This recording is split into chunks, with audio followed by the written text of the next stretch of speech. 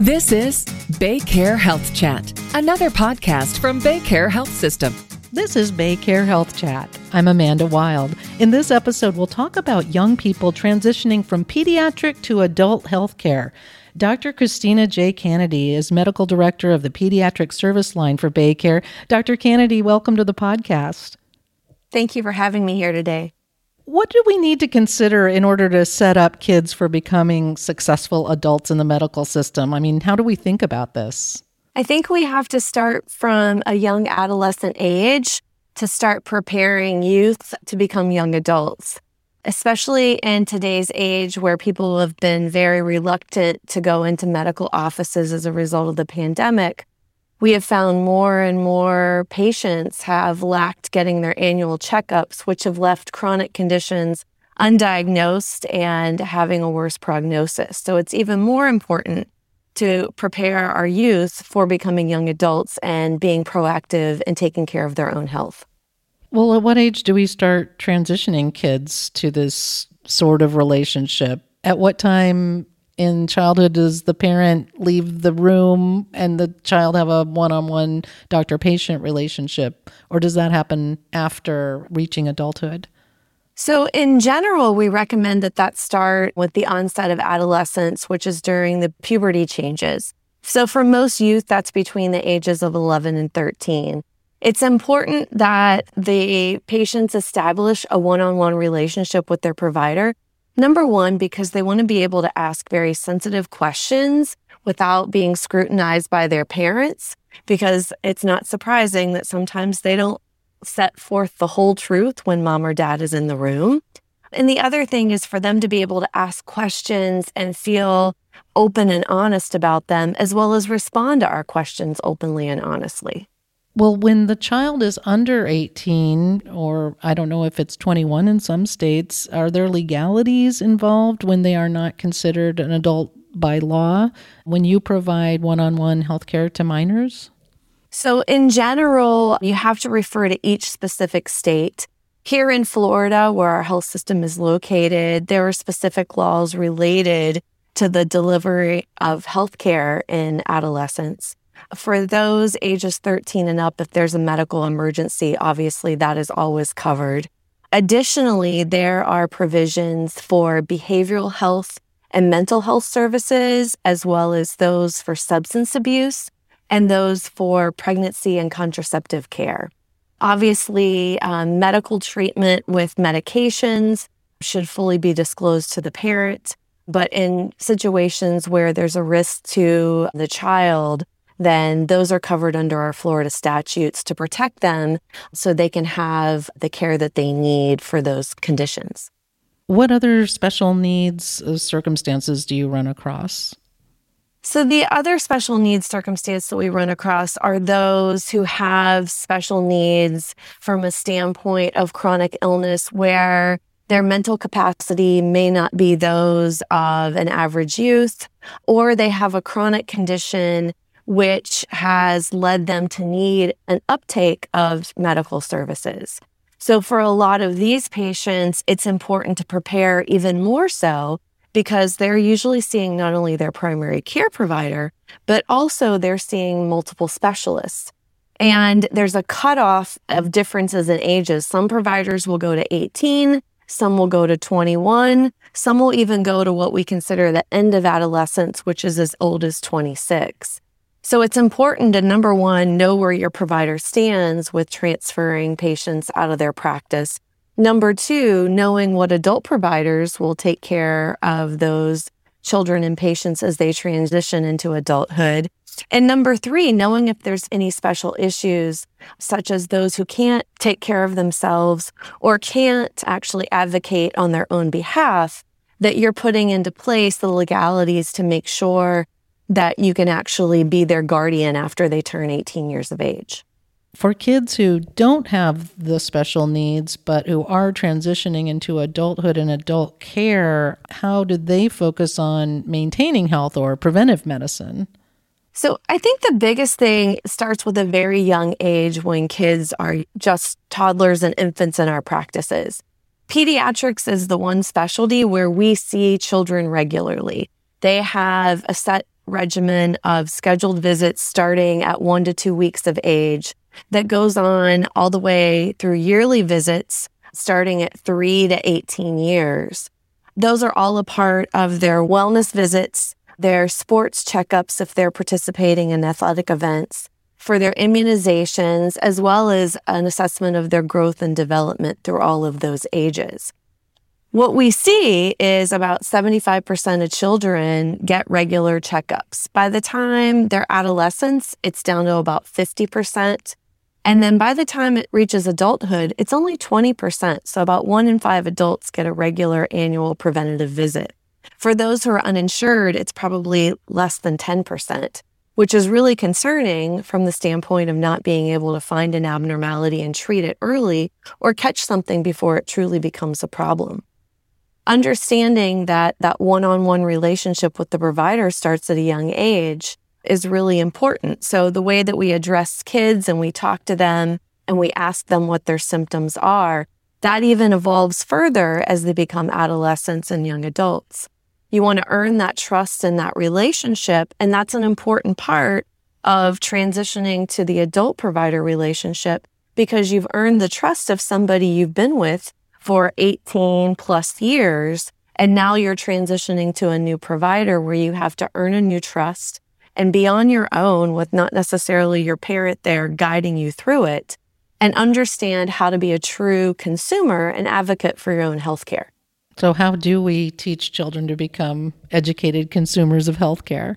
I think number one, it's by parents encouraging children to talk to their providers when they're in the room and tell them how you feel. Answer the questions directly from the patient and not just from the parent.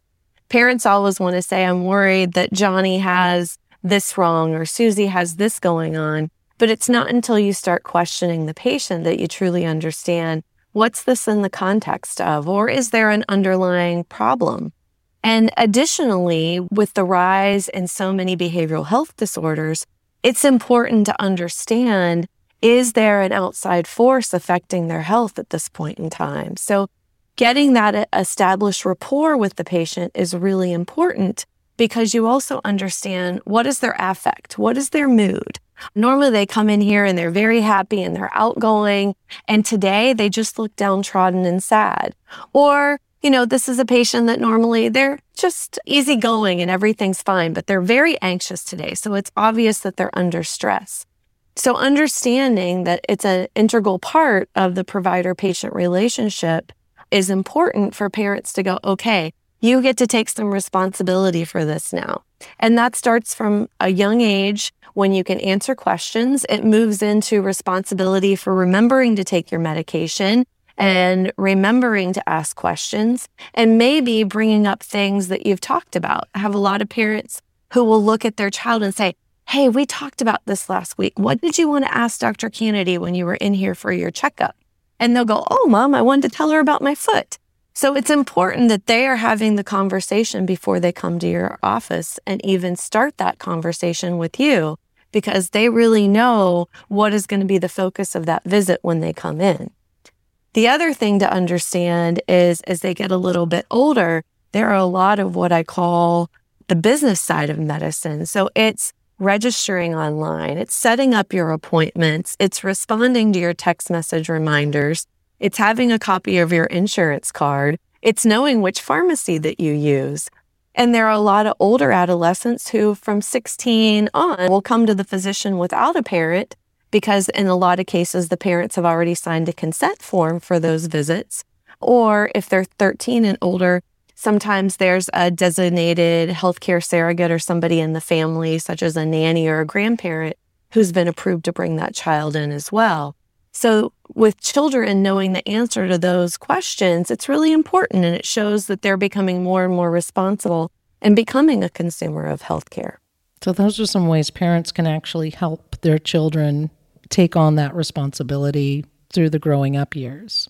Absolutely. And understanding that at certain visits, there's a copay expected. So are you going to be prepared to pay that? Are you using mom or dad's debit card? Are they going to pay it ahead of time? So understanding all the different responsibilities that come along with it. From the history being provided that's accurate and tells you all the details, to understanding the business part of what's coming in, understanding the fiscal part of what's happening, and understand the follow-up as needed, whether it's scheduling another appointment, whether it's picking up a prescription at the pharmacy, or whether it's just remembering to follow what instructions your doctor gave you.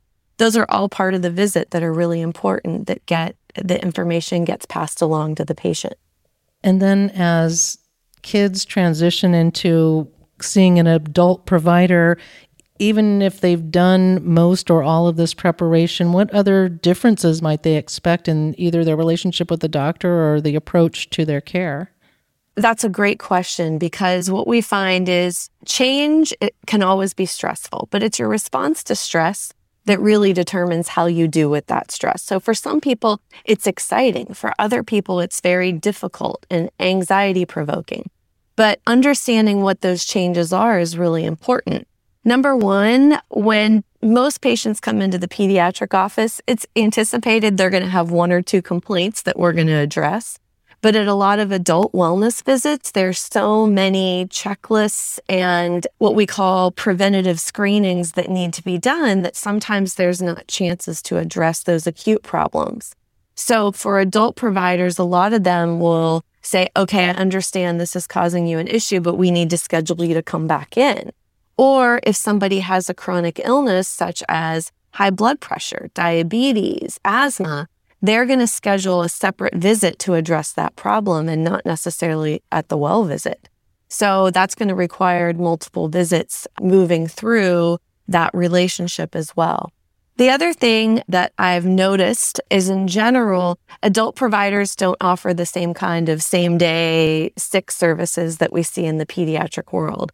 I would say for 90 to 95% of our patients, they call in and we get to see them within the next 24 to 48 hours when they're ill. For adults, because of the increased need, especially during the pandemic, it's been hard to manage all those acute care visits. So as we get older, we find more and more of the young adult population seeking out urgent care services or being seen in the emergency department.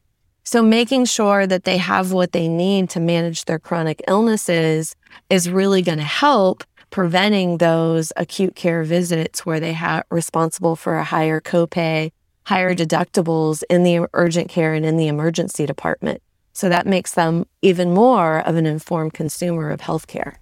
Is there anything else young people should know about advocating for themselves as adults in the health system? I think the biggest thing is to be proactive and understanding that you are in charge of your own health. So we can give you guidelines, we can give you recommendations, but understanding that things that you do between the ages of 18 and 25 may affect your body or your health for the rest of your life.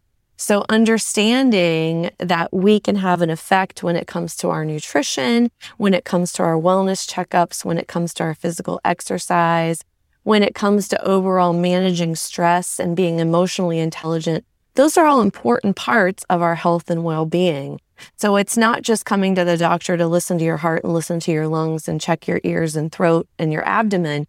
It's making sure that we have healthy minds and healthy bodies, and the fuel that we're putting in and the things we're doing are really keeping our bodies healthy on a day-to-day basis. So really giving kids that sense of personal responsibility. Absolutely. Absolutely. Dr. Kennedy, this has been really, really helpful. Thank you for your insights on how to prepare young people to successfully transition into adulthood. There's so many challenges for young people today. This part sounds like we've got this really well thought out. Absolutely. I think it's a whole new world out there. So understanding that just like preparing to leave for college, we should be preparing our youth to eventually transition to an adult provider. So knowing that line of communication and what you need to do in case of an illness is important, but also maintaining a relationship with a regular primary provider and a medical home is overall going to have a tremendous impact on your health when you get older, because you're going to be able to meet those challenges of illness or of chronic illness because you have become educated about what you need to do. And that transfers to other areas of life as well. Absolutely. And that wraps up this episode of BayCare Health Chat. For more information on pediatric care at BayCare, visit baycarekids.org. Please remember to subscribe, rate, and review this podcast, and be sure to check out all the other interesting podcasts in our library. For more health tips and updates, follow us on your social channels. I'm Amanda Wild. Thanks for listening, and stay well.